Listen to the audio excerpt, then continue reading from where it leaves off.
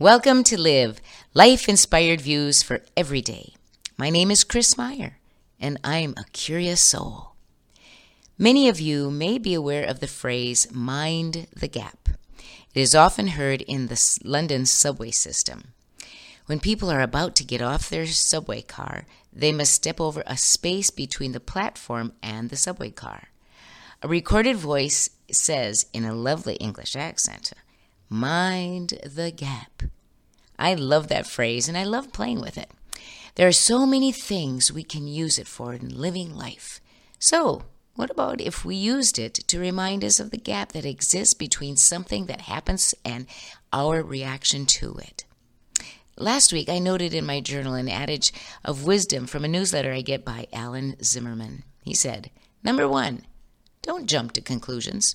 Number 2, learn to go from peeved to poised. And number 3, keep your sense of humor in shape.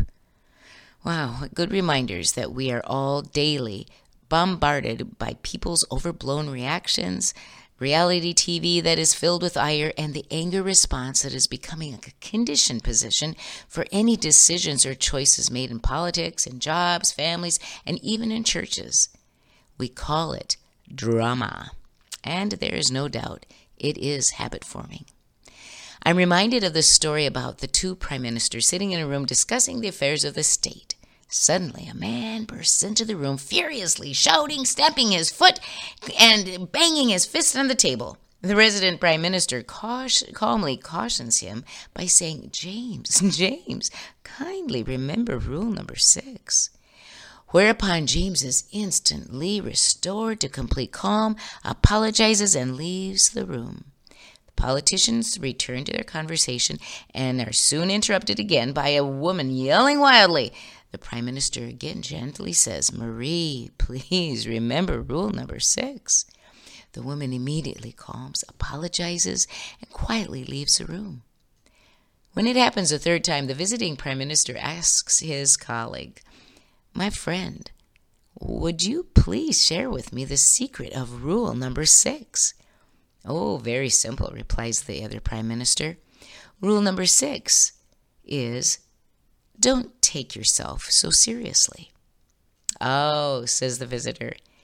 And what, may I ask, are the other rules? To which the prime minister replies, there aren't any. Going from peeved to poised follows rule number 6. Going from peeved to poised invites us to mind the gap. Another way we can mind the gap metaphorically is when we are feeling sorry for ourselves with an attitude of woe is me. And so to mind the gap in that situation, I take the phrase that is coined by my cousin Corrine. She says, then we must build a bridge and get over it. I like it.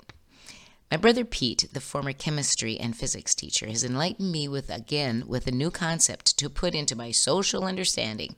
The word entropy is defined as a state of chaos, disorganization, or randomness. To go from a state of entropy to order requires an intervention of energy, like the energy it took James and Marie to follow rule number 6 and find their calm, or the energy it takes to go from peeved to poised, or the energy it takes to build a bridge over a juicy attitude of self-pity, anger, or cynicism. When we do put forth that effort, we mind the gap. We bring order to a chaotic set of emotions running amok within us. If we didn't, we would easily trip over them and land in a place where we are not our best selves. That is a place we should never want to prefer to live. Viktor Frankl survived the Holocaust.